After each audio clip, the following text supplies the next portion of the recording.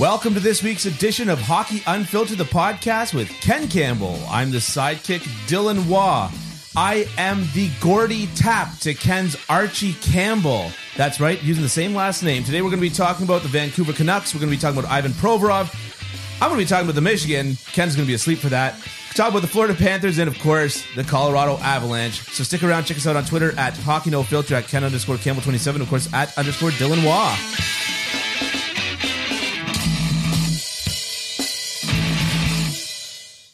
Okay, so do you know Gordy Tap and Archie Campbell? No. We should start running competitions with this. I don't know half of them that you do. Okay, so they were two characters on Hee Haw, and they were the ones that sang, "You met another and you was gone." Oh, okay. And so, all right. Then they had guest appearances of different singers that sang with them, and included in those guest appearances was Charlie Pride, who just died a couple years ago, Johnny Cash, and Ernie Tennessee Ford. Okay. Ernie Tennessee Ford did not write, but popularized the song 16 Tons, right? Say, Peter, don't you call me because I can't go. I owe my soul to the company store. All right. Which brought light to the attention of company towns to greater America, which didn't exist, and actually changed legislation. Yeah. Cool. For the better for workers' rights. There you go.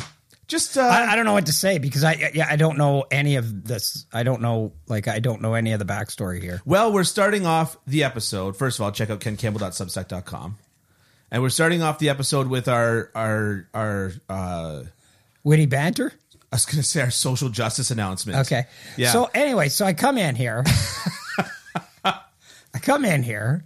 And where I usually sitting beside me is Abstract Hockey presents Stat Shot by Rob Volman. Right? Yeah. Yeah. So the ultimate guide to hockey analytics. So this is hockey analytics for dummies. No, that's not for dummies. It's pretty in depth. Anyways, I'm wondering if there's kind of a subtext to that. So the subtext was that you sit next to a beautiful made in Canada cast iron table saw every time you come in here. Right. And every time you come in here, I put like a book or a magazine down for you to stick your drink on, like as like a coaster. And every week you miss it. So this time I covered the top in books. And I didn't even bring one today. And you didn't bring a drink. It's usually the Long and McQuaid gear issue. I noticed that all the time. Oh, okay. So you don't. Oh, yeah. I see there's little marks that I've left here now. Oh, there it is. Oh, okay. Well, there you go. Okay. Yeah. Why didn't you just put a coaster? I would have complied with that. Okay.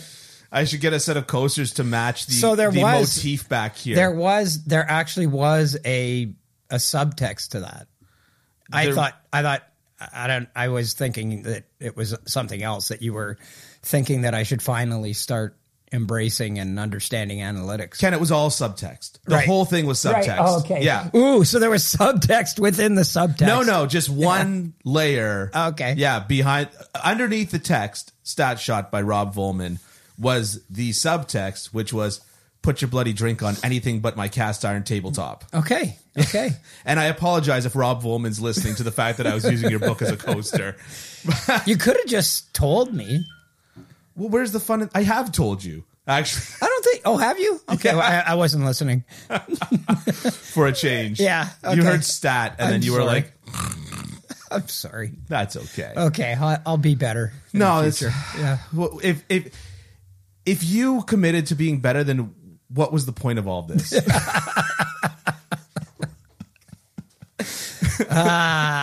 Moving right along. Moving right along to people who should be better. Yes. Yeah. Let's get into the heavy topic first. Okay, set it up.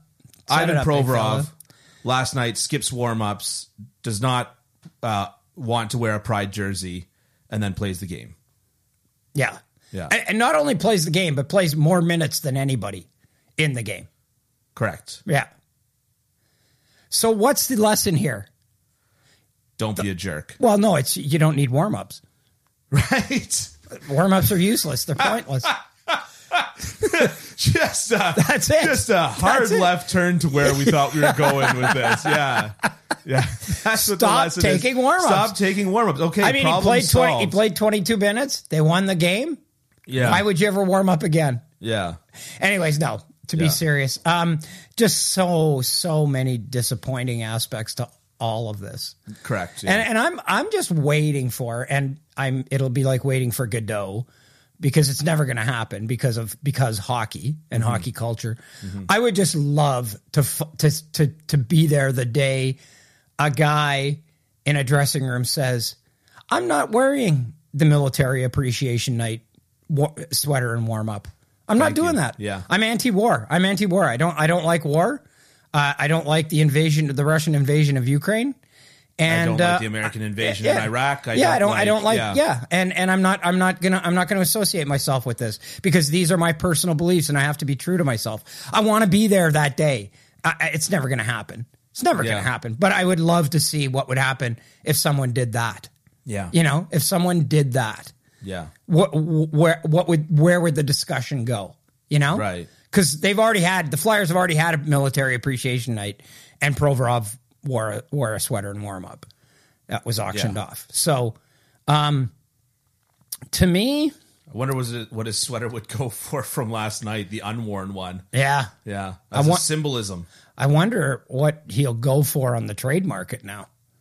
Do you think he's getting traded? Well, I think there's been talk of it. Yeah. Yeah. But there's been rumblings of Provorov getting traded for 3 years. Yeah. But are you going to want to trade for this guy now? Are you going to want to trade for this guy? Yeah. He's good. He's not great, but he's good. Yeah. He has the potential to be better. You know what? And there's a lot of teams that are looking for defensemen that play the way he does. Yeah. But do you want the headache now? Do you want the PR nightmare that's going to come with taking this guy? So I'm not saying this to downgrade what he did last night, and I'm not saying this to change the conversation at all, right? But to your point, the fact of the matter is that Evander Kane waited exactly 1 week before a team took a flyer on him. Jake Virtanen got a tryout. He got a PTO. Got a PTO in Edmonton. Yeah. Nick Cousins is playing. Yeah. The world is not. And I'm not suggesting that none of these people deserve second chances, and I'm not suggesting anything of that. And then, of course, the logic would suggest that. Yeah, and you know what I mean? Do you deserve a second chance for mistakes? Yes. Do you deserve a second chance from? No, this wasn't a mistake. From your beliefs? I don't know. To me, it was ridiculous, because he said, I respect people's choices. That's what he said. Right. So let's dive into that. Okay, so number one, we know he thinks that sexual orientation is a choice. Right. Okay? Yeah. And number two, we know that he disagrees with that choice, which he's free to do. Right. Which he's free to do. But if you respect it, this is Pride Night. Okay? This is not about 90%. Well, I don't know how many percentage of the people in that arena are people who respect people's sexual orientation. Right. Okay? So maybe they don't agree with it. Maybe it's not their thing. Yeah. But they respect it. And part of respecting something on a Pride Night is it goes way beyond respecting their sexual orientation. It's respecting their rights as a human being. That's exactly right. Right? That's exactly where I land on that. So if you're not wearing that sweater, then do you really respect that person's rights as a human being, even though you disagree with his or her quote unquote choices? Right? Yeah. So to me, it's just bullshit. And I'm really disappointed in the Flyers. I'm really disappointed in John Tortorella. It's just how difficult would it have been to say, look, you know what? You signed a contract with us. You're supposed to participate in warm-ups. And if you don't do that, then that's grounds for us to sit you out for this game. And the Flyers come out and say, we support inclusivity. Yeah. Well, yeah, okay. But you're allowing one of your employees to just flout an initiative that you are doing because it's in line with your values? So, yeah. I mean, everything that you say is absolutely right, and I agree with 100%. My only question in terms of for him playing last night, now John Tortorella could have benched him and stapled him to the bench had he wanted to. Yep. So it's not like there's no recourse here.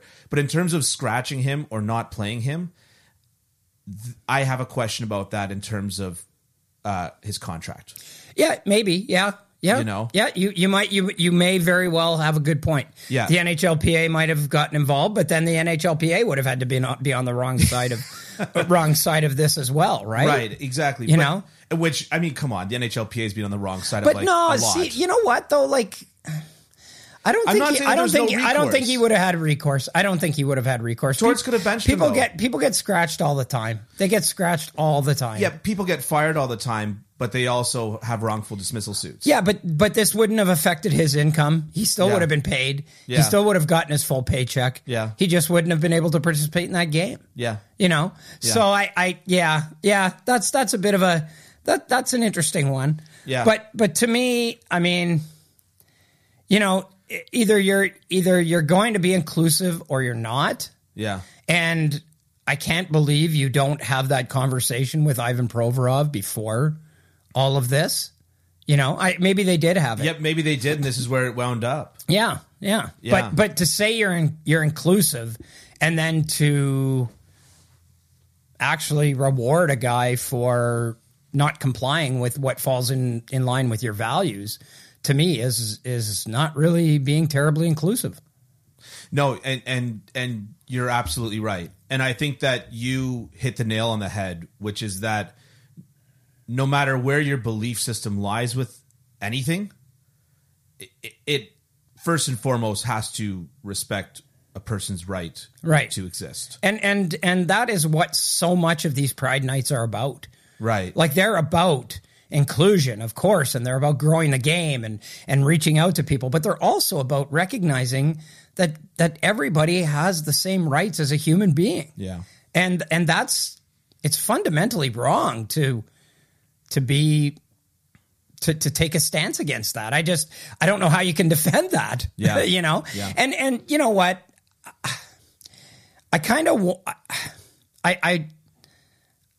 I'm of two minds. Like, Ivan Provorov is obviously a product of the system he grew up in, right? Yeah. And that's a system that believes that sexual orientation is a choice, and that it's the wrong choice, and that LGBTQ initiatives are there to indoctrinate people and to, you know, try and get straight people to be gay and all this other garbage, right? There are people that truly believe that, and there are a lot of Russians that truly believe that. Yeah. So on the one hand, you say, okay, he's a product of his system. The dude's in his 10th year in North America. He came here as a 16-year-old to play in the USHL. Yeah. Played in the USHL for a year, played 2 years in the Western Hockey League for Brandon, and now he's in his eighth year in Philadelphia. I mean, come on, dude. You know? I mean, so he cites his religion as being Russian Orthodoxy, which is the state religion of Russia, and essentially is. I hate to say this because I don't want to insult people who are very fundamental in Russian Orthodoxy, and I don't, you know what I mean? I don't want to tread on somebody's toes, but I hate to say this, but that religion has been used very much as a tool by the current regime in Russia. Yeah, as have a lot of religions. Of course, but very specifically, you know, Putin went on a systematic dismantling of the ability of other religions to thrive in Russia, including other very similar sects of Christianity, because this was the one that he could control. So, you know, that's not for nothing. Yeah. You know? Yeah, this isn't going to go away either. Like, this is... You don't think so? Well, it'll go away, but it's not going to die a quick death. Yeah. I just, you know, now has he set the table for other players to do the same thing? You know? But see, it's bigger than Ivan Provorov, though. It's bigger than just him. Yeah. You know, if the Philadelphia Flyers, if John Tortorella benches him, or if the Philadelphia Flyers scratch him from that game, then, you know, you're like, okay, well, hockey's going in a good direction. Yeah. But hockey is for everyone? Okay, well, yeah. Well, if you say so. Yeah. No, I mean, you're right. That's fair. That's fair. That's what I didn't add into that tirade, which is the fact that there did prove to be a deeper systemic issue with that. Yeah. Yeah. You're right. Okay. Yeah. Do we have anything more that you want to add to that? No. I think we've hashed that out. Okay. Yeah. Do you want to talk about the boring stuff or the interesting stuff? Well, we have to get to the boring stuff sooner or later. I've solved the Michigan. Okay. So tell me how you did it.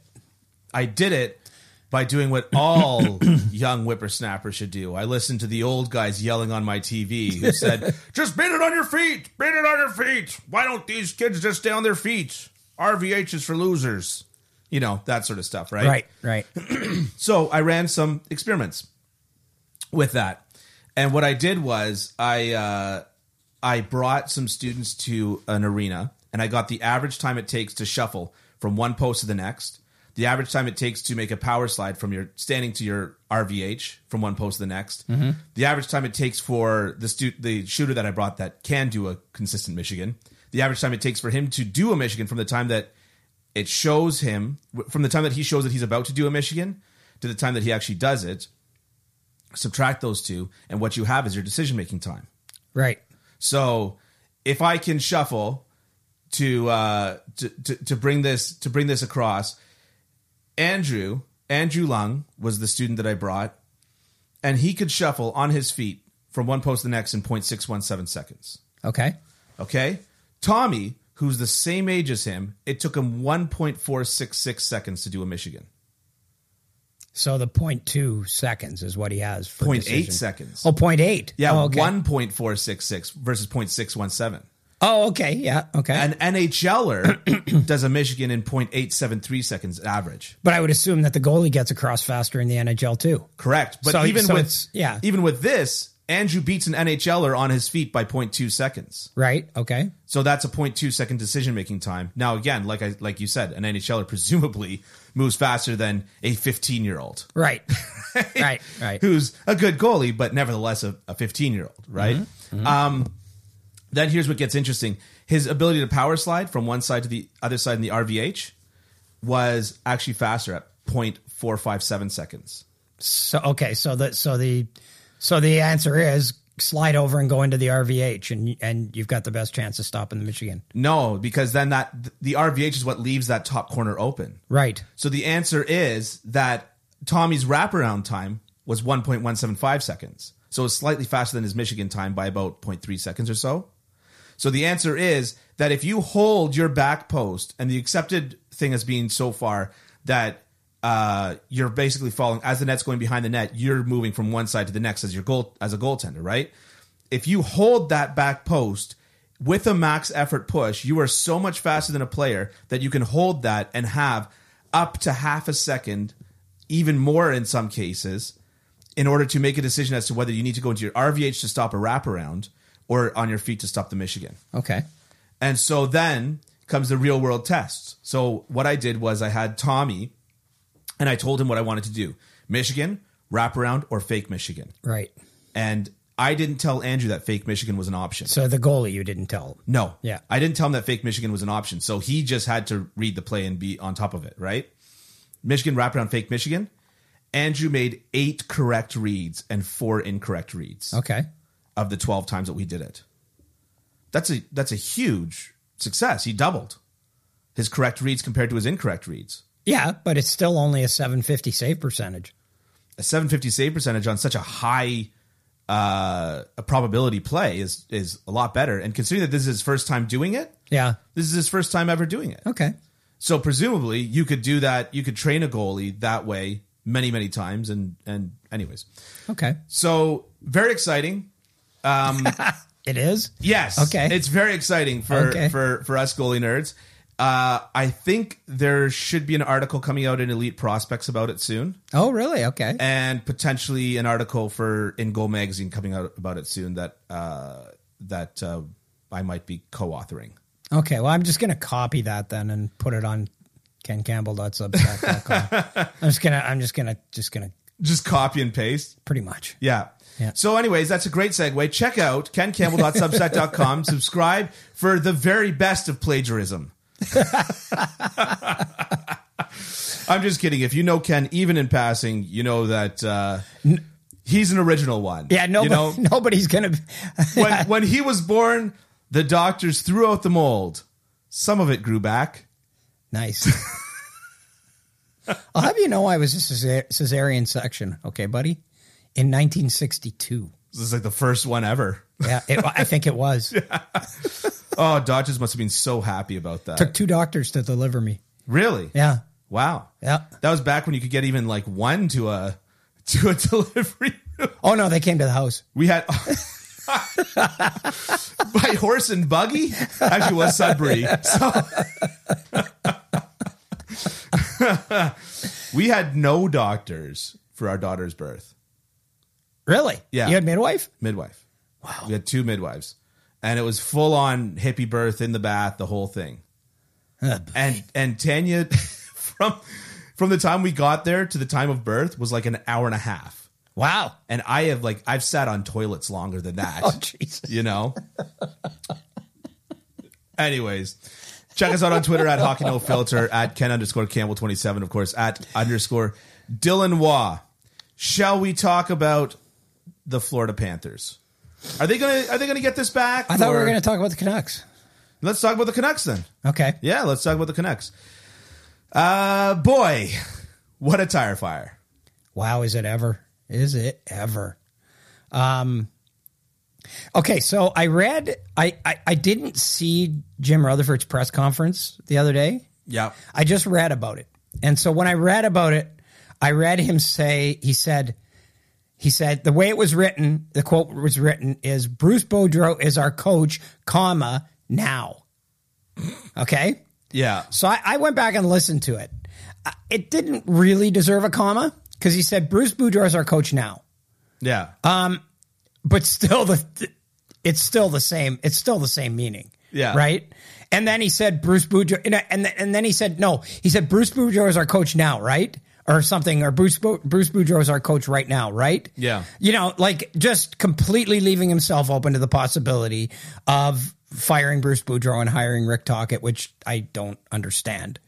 But talk about the way the pendulum swings but if you were to just, bring Rick Tocchet in for Bruce Boudreau. But it's just it's just ridiculous. I mean, how do you conduct business like that and expect anybody to sign with you? Yeah. You know? Yeah. How do you do that? Right? Like, I mean, there have been so many mistakes made there. Didn't he also say that ownership is not interfering with him at all? I don't believe that. No, I don't believe that at all either. But I'm just saying, like, I think too, what we've learned is Patrick Alvin is a GM in name only. Right. Like he's not driving the bus here. No. Jim Rutherford's the one driving the bus. He's the one talking about all the trades. He's the one who's talking about firing the coach. Yeah. He's the one who's talking about doing surgery to the lineup. Yeah. What's funny is that as soon as you said Patrick Alvin, and I think it's Alvin, but as soon as you said that, I immediately went, who? And I went, oh yeah, he is the GM. Yeah. Yeah. Like that's how out of the spotlight he is that I actually forgot that he was the GM. But I mean, yeah. And it wasn't Rutherford. I mean, I think a lot of this goes back to he didn't hire Bruce Boudreau. And I think there's a real disconnect between Bruce Boudreau and Jim Rutherford. I think it goes back to the Rachel Dury situation, the analytics person who was fired and has brought a civil lawsuit against the Canucks for unlawful or for dismissal, something. I just think that, I mean, it always starts at the top. It always starts at the top in every organization. And I've maintained that forever. It doesn't matter what size of a market you play in. Doesn't matter how big it is. Doesn't Right. matter how small it is. Doesn't matter what the hockey presence is. Doesn't matter anything. What matters most and what dictates success more than anything is ownership and upper management. Right. It starts there. Yeah. And if that's not in place, if that is not a unit that is a good one, you are not going to have success. Yeah. Simple as that. Yeah. And you look at the Canucks, their ownership is suspect. And right now, Jim Rutherford, who I like and enjoy talking to and have always had a good relationship with, I think is just acting in a way that's not cool. I mean, you don't leave someone twisting in the wind like that. You just don't. We talked about Bill Zito and the Florida Panthers, and we talked, I think it was a couple weeks ago, we just mentioned it when we talked about the first round pick for Ben Sherratt that could turn into Connor Bedard. We talked about that, and I think that I said something to the effect of, there's got to be an issue with ownership there. Like when you look at Bill Zito and his track record, and he's a gunslinger, but he normally hits his mark, right?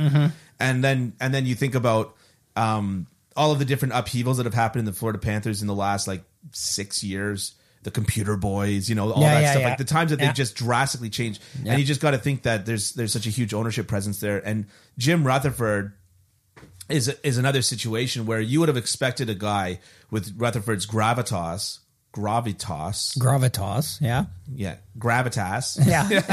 you would have expected him to walk in and be able to stand up to ownership and be able to right the ship. But to be honest, this whole story has played out in Vancouver with just different characters every time, and it's played out the same way every time, just different pieces to the puzzle. Yep.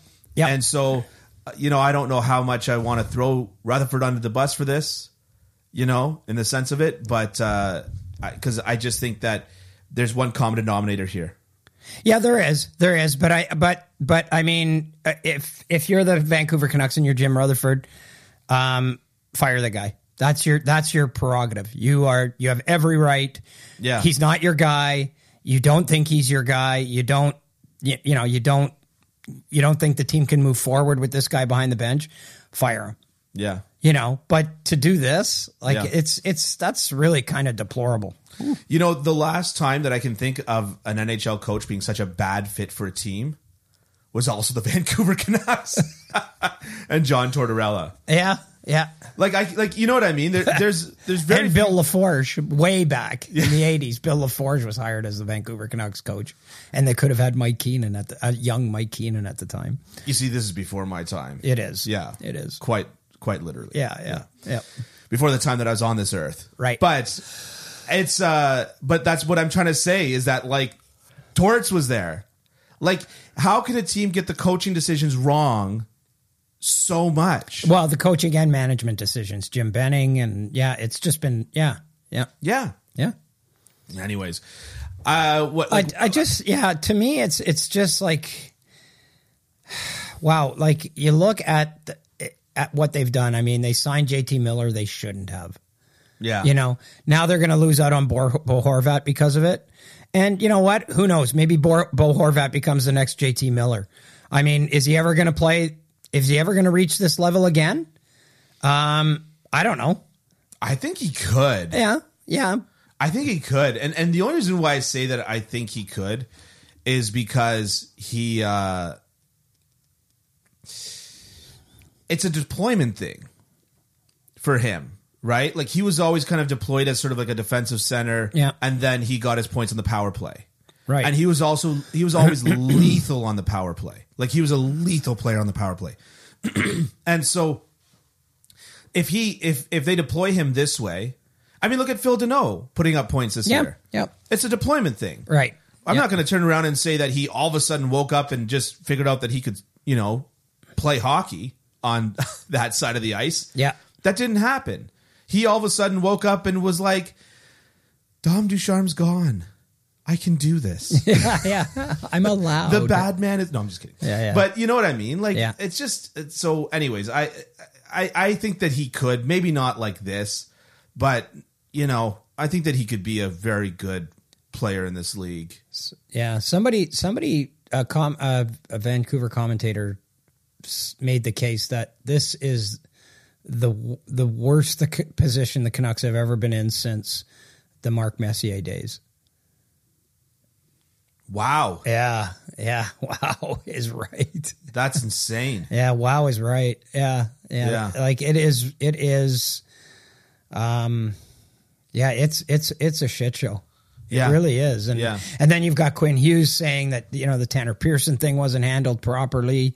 Now they're investigating that. So expand on that. How was it not handled properly? I'm not sure, but I think it was something to do with, how it was dealt with surgically. Right. And, the timing and everything. And clearly Quinn Hughes, no matter what he says, thinks that his teammate was handled improperly, you know, and they say they've done an investigation. Everything was fine. The NHLPA is looking into it. But I mean, it's still, that leaves a mark, that leaves a big mark. He wouldn't come out like Quinn Hughes is not very vocal, and he's not dumb. He's not dumb. No. He wouldn't come out and say something like that just for the sake of saying it, or not even just for the sake of saying it, but he wouldn't come out and say something like that willy-nilly. Just because it was on the top of his tongue. You know what I mean? He'd say that if it was brewing. Yeah. And he'd been thinking it and mulling it over and over and over again. So, yeah, that's... So then, what do? Do you take a blowtorch to this, and just fire everybody? Yeah, move them to Quebec City. Yeah. As they always say. No, but so what do? Do you fire? It doesn't matter. It does matter. It totally matters. It matters. It will matter. It matters in the long term. The ownership. Yeah. What's there's that Shakespeare quote about how the play remains the same though the players change. And right. You know what I mean? Yeah. It's happened again. It's happened again. And I mean, look, the NHL doesn't care about the ownership. Until the ownership's losing the money, the NHL doesn't care. Right? And even when the ownership's losing the money, the NHL doesn't seem to care all that greatly in the case of certain teams. So, but I'm just saying that, okay, fire Boudreau. Okay, great. That's probably best for Bruce. A guy that I really like as a coach. I think that he was bringing the sexy back to the sport before it was cool. Yeah. Right? And I like Bruce Boudreau a lot, but obviously it's a bad situation. Obviously it's not the right place for him. But they're playing for him, though. I see zero evidence that they've given up on this coach, that they've quit on this coach. I agree with you. I see zero evidence of it. They're playing hard. I don't think they want to play to get him fired. I don't think they dislike him. I don't think he's lost the room. Yeah. Yeah. So, I mean, I agree with you. And Elias Pettersson's playing exceptionally well. Bo Horvat's playing exceptionally well. JT Miller is starting to come around. Yeah. And, nobody thought he was going to have a year like he had last year, but we'll probably end off with a pretty reasonable season under his belt. Mm-hmm. So, I agree with you, but it's just not fair to Bruce Boudreau. You mentioned that earlier. Yeah. Jim Rutherford, I don't know. I guess I'm just saying you could take a blowtorch, Patrick Alvin, you could take a blowtorch, you could get rid of all these guys, and I just don't, and you could trade your whole core and start rebuilding again, but I don't know if this goes any different. Probably not, because as you point out, the same regime is ultimately running everything. How many times do you have to build your beach house and it collapses into the sand before you turn around and say, maybe this isn't the place where I build my beach house? Yep. Anyways. Yep. I don't know. I don't know what the solution is there, because there's just not an obvious one. And it's the similar thing with do you remember when Brian Burke was the GM of the Leafs, or even when Lou Lamoriello was the GM of the Leafs, actually? Mm-hmm. And there was always the speculation with Leafs fans. They're like, was that a Dubas move or was that a Lou move? Right. And every move that they made, they attributed all smart moves to Dubas and all dumb moves to Lou Lamoriello. Right. Yeah. And it kind of reminds me a little bit of that, where you're seeing the disconnect. You're seeing something good, then a lot of things bad. Then like you're seeing that disconnect. And as a fan, I'd be watching that and going, Yeah. surely this is not one person that just, woke up and took their stupid pills one morning and then the next morning forgot to take them. So when you take stupid pills, does it make you stupider? Or are those anti-stupid pills? No, those are those are the stupid pills. The side effect is forgetfulness. Okay. The next day. Yeah. Yeah. Like, because, it's, I don't know that there's a solution. I'm sorry, Vancouver Canucks fans. I'm sorry. You're screwed. Well, you might be right. You're the laughing stock of the league, and we all enjoy it. But I'm so sorry for you guys. Well, and the NHL, as you say, is not going to step in because there have been some, some very serious allegations leveled against the ownership of the Vancouver Canucks.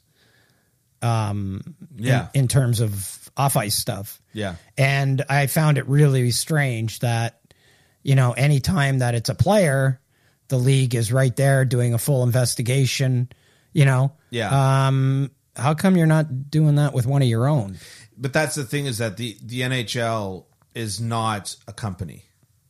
The NHL is an amalgamation of companies. Right. The NHL is the United Nations of a company, right? And so, well, maybe more like the League of Nations, because they're completely impotent to stop anything from going wrong. But it's just my point to say is that's Bettman works for the owners. Right. The NHL works for the ownership. Yep. Right? Yep. And I think that the owners, they don't want anybody playing in their sandbox. And so they are reticent to play in someone else's sandbox. Yep. Fair enough. I don't know. Just my it's just a my bit, take. Just my theory. Duplicitous, though. Yeah, it's very duplicitous. Yeah. You picture it like that. What you remember in The Simpsons, like the evil conglomerate meeting? It'd be like Fox News and like the different like companies. Johnson and Johnson was there, and they're all wringing their hands and meeting on a dark, stormy night in a castle. Right? Yeah. It's kind of got that. Kind of like that. Yeah. That's the ownership meeting. Yeah. Okay. All right. Let's move on. Hey, everybody, the NFL playoff action continues, and we're one step closer to Super Bowl 57. And for the NFL divisional round, check out DraftKings Sportsbook, an official sports betting partner of the NFL. New customers can bet just $5 and get $200 in free bets instantly. Plus, all new and existing customers can take a shot at even bigger payouts with DraftKings stepped-up same game. Boost your NFL winnings with each leg you add up to 100%. And remember to bet on the Buffalo Bills because they're going to win the Super Bowl. Download the DraftKings Sportsbook app and use the code THPN. New customers can bet $5 on the NFL divisional round and get $200 in free bets instantly. Only at DraftKings Sportsbook with the code THPN. Minimum age and eligibility restrictions apply. All right, so let's move on. Is anything more enjoyable than Paul Maurice's relationship with analytics? Yeah, his relationship with referees too. Yeah, right. It's just as interesting. He basically said after last night, and what I liked about the job that the referees did last night in the Toronto game. Yeah. And Saint Laurent was one, and I can't remember who the two referees were. One of them was last name Saint Laurent. The other one was, here, just a sec. Let me check. I can easily find out. Just let me check. Okay. Francois Saint Laurent, Pierre Lambert. And Pierre Lambert, yeah. Francois Saint Laurent and Pierre Lambert. He basically intimated that these guys had it in for him. Right. That, that these guys have been following them around and he's seen a pattern. And it's kind of ridiculous. Yeah. Because, I think it was it Tommy Lasorda or Sparky Anderson? Something said, I've never questioned an umpire's integrity. His eyesight, yes. And that's the way I feel about these two guys is they were equal opportunity bad last night. Right. That was one of the most poorly officiated games I've seen in a long time. Yeah. But it was equal opportunity bad. Yeah. They were bad for both teams. Yeah. And so it was it was interesting. Yeah, I mean that's sort of one of the jokes about officiating is that if you go on Twitter and both teams' fans are complaining about the officiating, is actually probably just fine. It's at least even or so. Yeah, but But he had a point on the Radko Gudas interference call. He had a point on the there was one where Ryan Lomberg took a hooking penalty, and you watch the replay, and it's just a guy tracking his guy back into the defensive zone. Yeah. Nothing more than that, just good defensive hockey. Yeah. And somehow they called that hooking. Yeah. I didn't get it. I've noticed, especially with partial breakaways, the one that bothers me a lot is when they call a slashing when essentially the stick makes contact with the other stick anywhere above, maybe a foot above the blade of the stick. Yeah. They call that slashing, and I'm like, that's stick on stick, man. Yeah, they're calling that almost all the time now. Almost every time that somebody gets a partial breakaway, there's a penalty or there's a slash to the stick anywhere near the hands. But even if it's not even if it's not a slash, I'm talking about like smacking the stick sideways, side to side, and it's still any contact between the two sticks is being called as a slash on a partial breakaway. Okay. And to me, it just completely destroys the flow of the game.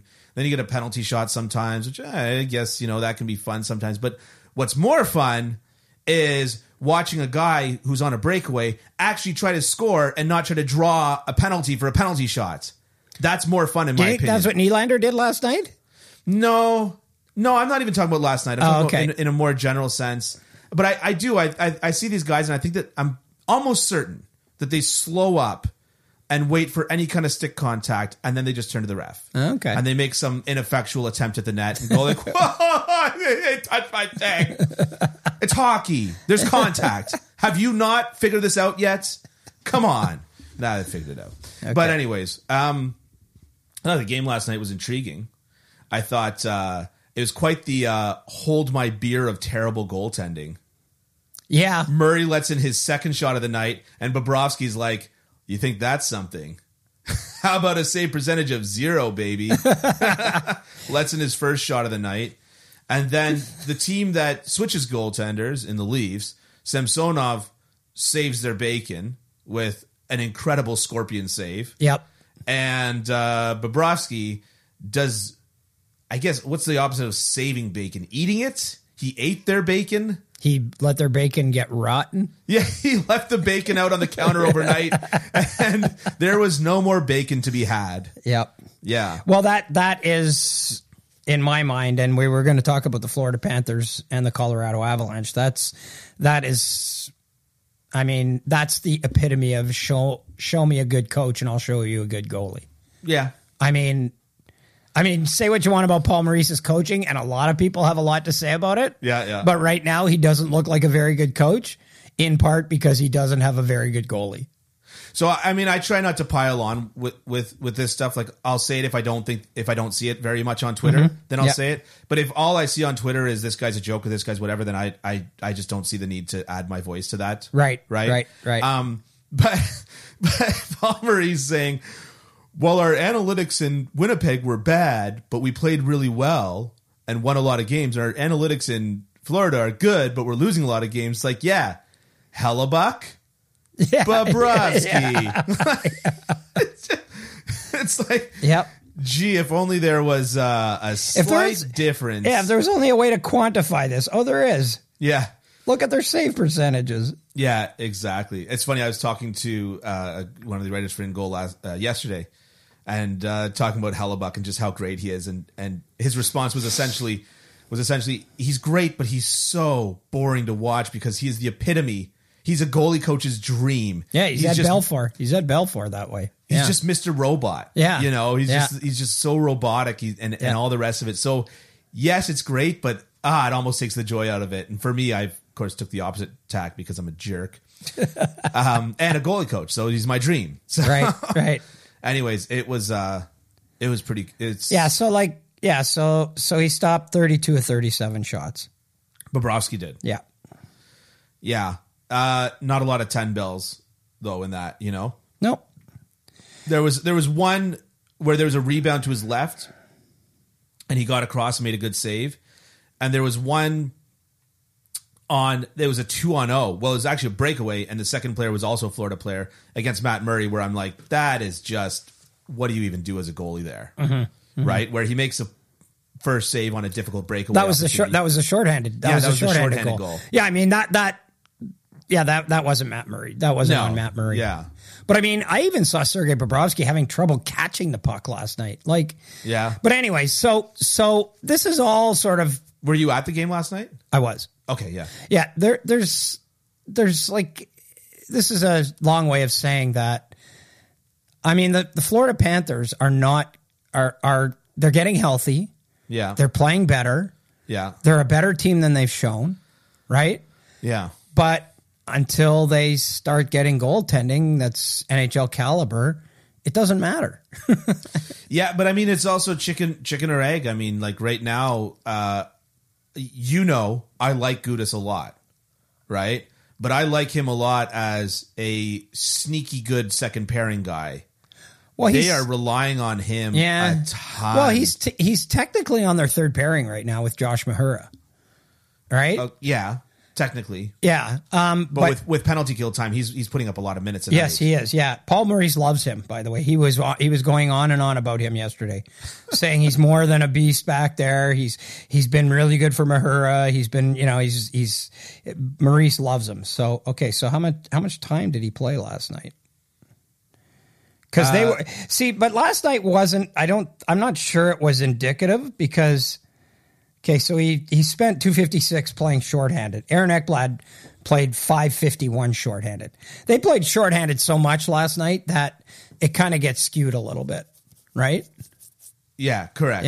Yeah. Gudas is playing an average of 18 minutes and 10 seconds a night. That's a lot for a third pairing guy. That's what I was trying to say. Yeah. That's an average over the course of the year. Now, of course, the injuries that existed that lead to this, right? So a guy like Brandon Montour leads the team in minutes per game played at 24. Not Aaron Ekblad, eh? Aaron Ekblad's right behind him at just under 24, 23 and 58. Yeah. But anyways, I'm just saying 18 minutes and 10 seconds is nothing to sneeze at. No, it's not. That's definitely that's second pairing minutes for sure. You're pushing a guy Yep. Like I said, he should be sneaky good. He shouldn't be a reliant option. Right. And I think that as much as Bobrovsky's been bad, as much as Spencer Knight's been bad, the best way to get a goalie's mojo back.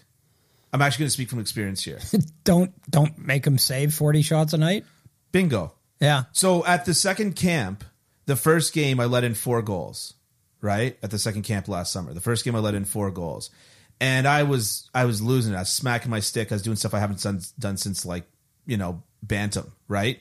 And I had a chat with a few of the defensemen on my team, and they were kind of like, "Oh, it's okay. Like, we've seen you in practice. We know you're good." Like, they kind of pumped me up like that. The second game, I got a shutout, but other than a breakaway, I had virtually no difficult shots to stop. Right.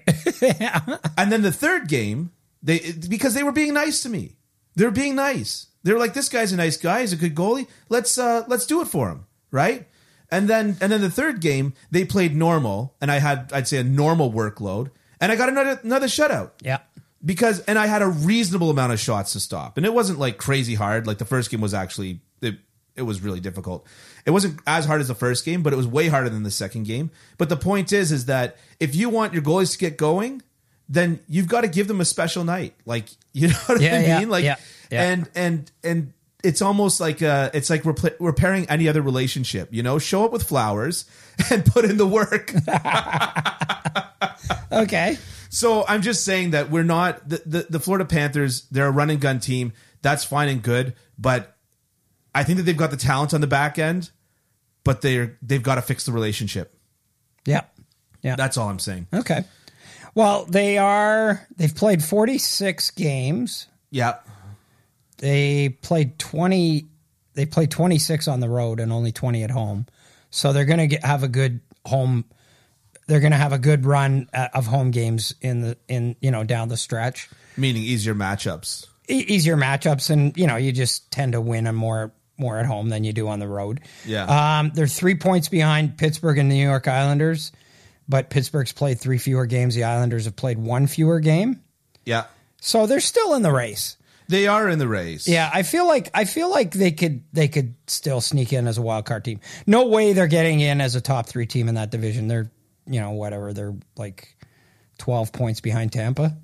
Well, so they've got a win percentage of 511. Yeah. Right? Buffalo, who's behind them in the standings, has a win percentage of 523. Right. Detroit, who's behind them in the standings, has a win percentage of 512. Right.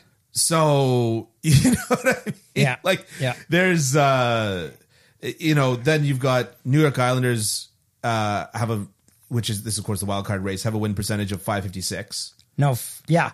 556, yeah. And then if you want to go in division, Tampa Bay Lightning's got the third playoff spot with a win percentage of 679. Yeah. You're not catching that. You're not catching that, yeah. To your point, which is what you said. Yeah. But there are teams behind them in the standings with better win percentages and not just like one, right? Yeah. So it's hard to picture a world where the Florida Panthers right this ship to where it's got to be. Yeah. I find that hard to picture that world. Well, I'm just talking about making the playoffs. No, that's what I'm talking about as well. Yeah. I don't. You think that they've got a decent chance? What are you weighted at? Like 60%? No. Well, yeah, no. I'm half hard. Of whatever you say. It's hard to say that they'd be 60% when they're out of the playoffs and they're playing the way they do. They haven't had a 3-game winning streak all year. All year. Last night they were trying for the 5th time to have a 3-game winning streak and they failed again. Really? Yeah. So, the President's Trophy. Florida Panthers winners. has, according to Money Puck, 43.2% to make the playoffs. Okay. According to Dylan making stuff up off the top of his head, I say that that's lower. Okay. Yeah. Yep. Do you agree with the 43.2? Would you go over or under? Like if somebody told you to bet, DraftKings told you to bet, are you taking the over or under on that? I might take the over. I might take the over on that. Yeah? Yeah. All right. Yeah. All right. You want to move on to the Colorado Avalanche? Same conversation? Yeah. I mean, sort of the same conversation, right? So, we're at the point where people are saying, do we start worrying about the Colorado Avalanche? And we probably are at the point we were at the point where we start worrying about the Colorado Avalanche. As of right now, by win percentage, they're still out of the wild card because Edmonton and Calgary have better winning percentages than they do. Mm-hmm. But here's another team that's getting healthy again. Nathan McKinnon's back in the lineup. Yeah, and I feel like doesn't hurt. Yeah, I feel like this is a team that you don't have to worry about as much. Every article I see about them is like, is it time to start worrying about the Colorado Avalanche? And then you click on it and it goes, no. Yeah. Okay, great. Thanks for that. And they have played better. They have played better lately. Yeah. Kale McCarr's all world. Yeah. Wow. Yeah. Yeah, he's all world. Yeah. Their defense core has sort of really kind of. I think they've gotten a lot better. I think having Nathan McKinnon back in the lineup is huge for them. Now they've got to get Gabriel Landeskog back. And there's somebody else, Bowen Byram. Bowen Byram's another big one. He's an important one. Yeah, and I think he's coming back really soon. So I feel like once they get healthy, like Florida's healthy now, and I'm not sure that it's going to be enough, but I feel like if and when Colorado gets completely healthy, you're looking at a team that can make some serious noise.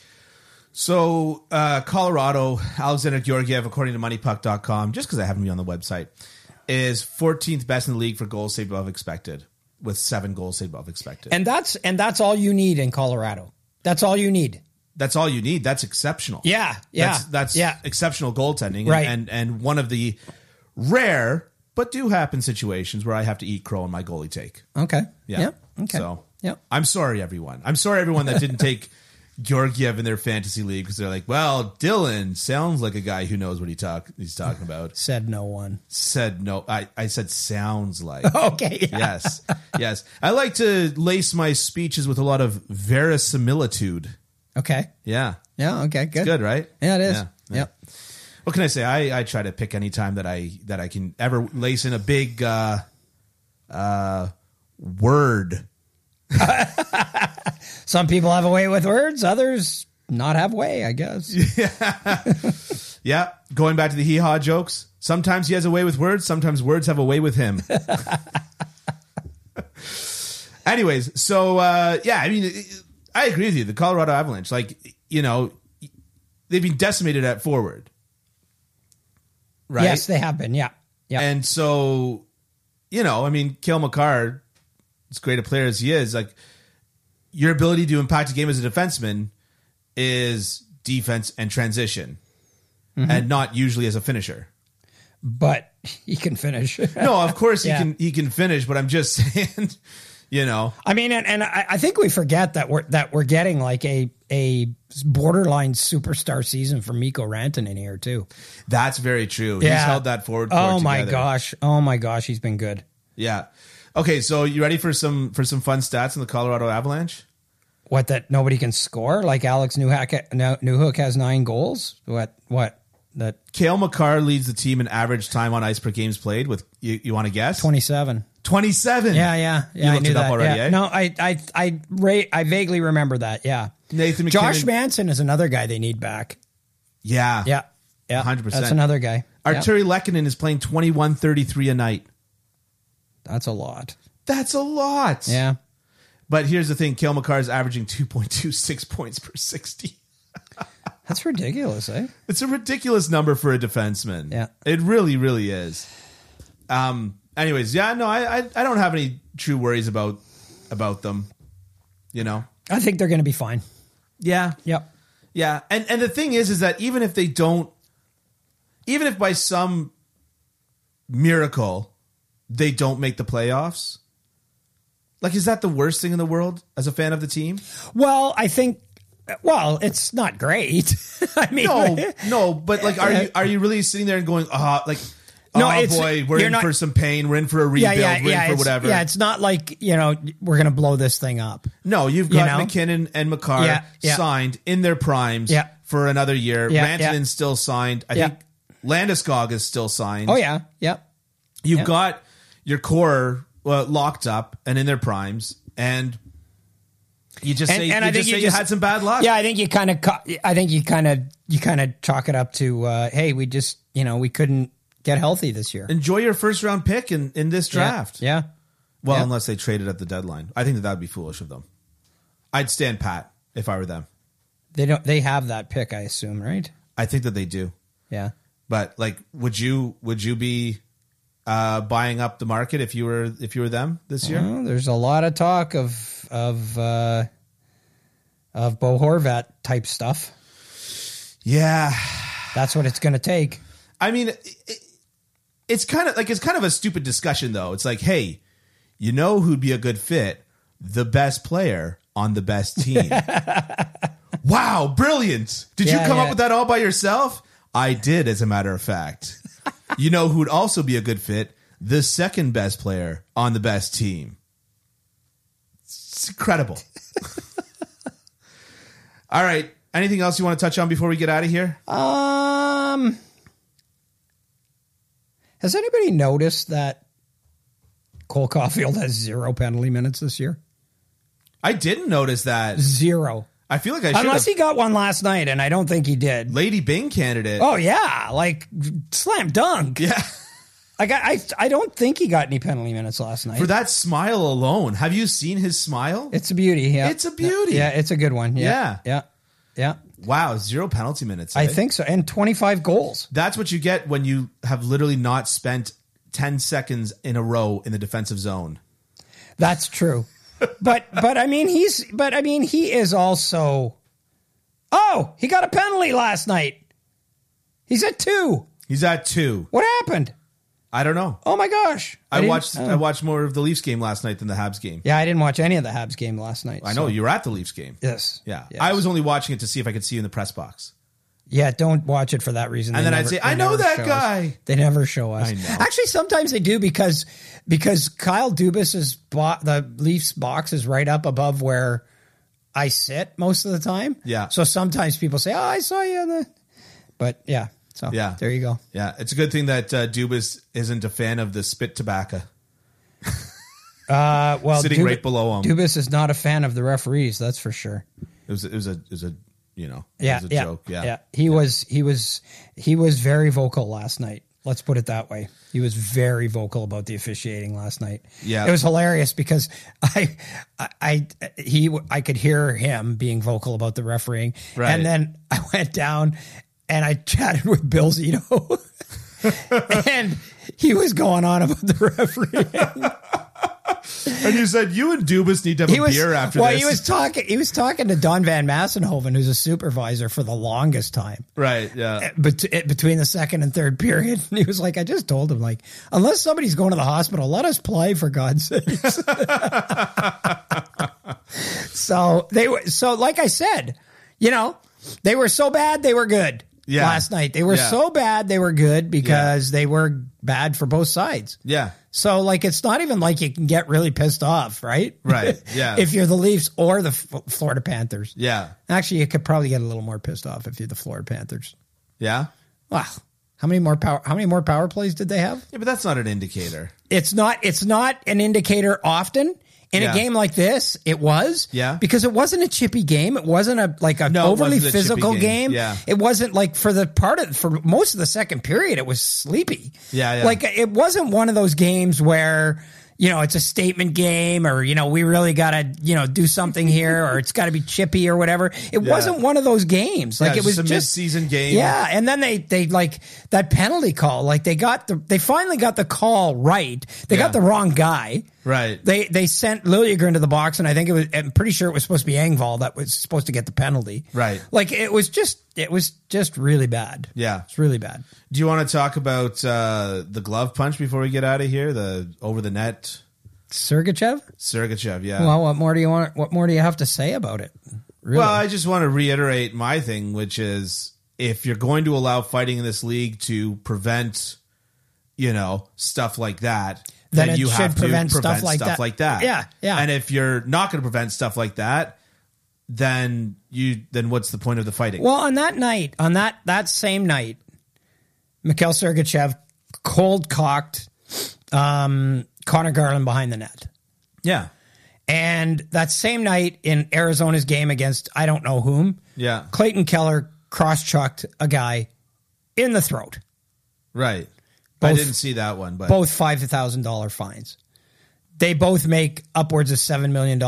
I know for Sergachev, it was 0.07% of his salary. Right. And for Keller, it was probably even less. Yeah. I know. Don't tell me that you want to protect people's heads. Don't tell me that. Yeah. Don't tell me you want to protect people's brains, that you want to that you're worried about concussions. Yeah. When you let a guy off with a $5,000 fine after punching a guy in the head like that. Yeah. I've said it. I hate to admit it. I hate to be the caveman in the room, but I enjoy the fights. I watch them. I enjoy them. I think that they're entertaining. Yep. But the honest to goodness truth is that A, I could do without them, right? But B, again, like I said, if you're going to allow the fighting, the willing combatants, if you will, you've got to get rid of this, because there is a difference between Harry Houdini flexing his stomach and getting punched in the gut and Harry Houdini being killed in a hallway. Right. Yep. You know? Yep. I don't know if that story's true. My dad told it to me. I think it's true. Yeah. Yeah, some guy punched him and Yeah, it just smacks of some old wives' tale. You know what I mean? I think that's true. Yeah. Yeah, my dad used to tell me it too, so there you go. We're on like 4 generations of like misinformation about how Harry Houdini when really died. he had like cholera. Yeah. Fun fact about Houdini, he gave Buster Keaton the nickname Buster. Oh, did he? Yeah. Okay. Just a fun fact about Harry Houdini. Interesting. Yeah. Did he pull it out of his hat? No. Apparently, Buster Keaton was in a family vaudeville act.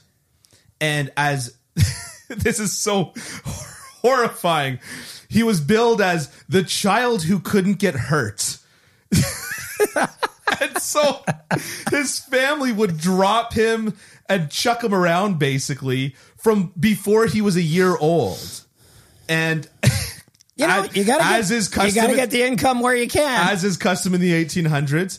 And apparently Houdini caught the act. And after one of the falls, supposedly he was 7 months old, Houdini said, that fall was a buster. Wow. And then he got the nickname Buster, which became Buster Keaton. Okay. I was listening to Under the Influence last week. Is that? That's where I got that story from. Okay. So it should because I usually listen to that show. I should have heard that too. It should be fairly accurate. Like he's pretty well researched. Oh yeah. Terry O'Reilly. Yeah. All right. Should we get out of here? Not the former Bruin enforcer Terry O'Reilly. No. Terry O'Reilly of Under the Influence. Yeah. I don't know if many people of our listeners would listen to CBC Radio, but I do all the time. Yeah. Well, you can get it as a podcast. He's from Sudbury too. So I know he's from Sudbury. Yeah. Do you guys know each other? No. No? No. I don't run in his circles. Of intellectuals? Yeah, that's it. Yep. You're down here with us hockey folks. Right on. Yeah. Yep. All right. Well, check out kencampbell.substack.com. Don't forget to subscribe. You can get this podcast directly into your inbox. Check us out on Twitter at HockeyNoFilter, at Ken_Campbell27, of course, at _Dylan Waugh. Stick around next week. We'll have another episode, and talk to you all soon.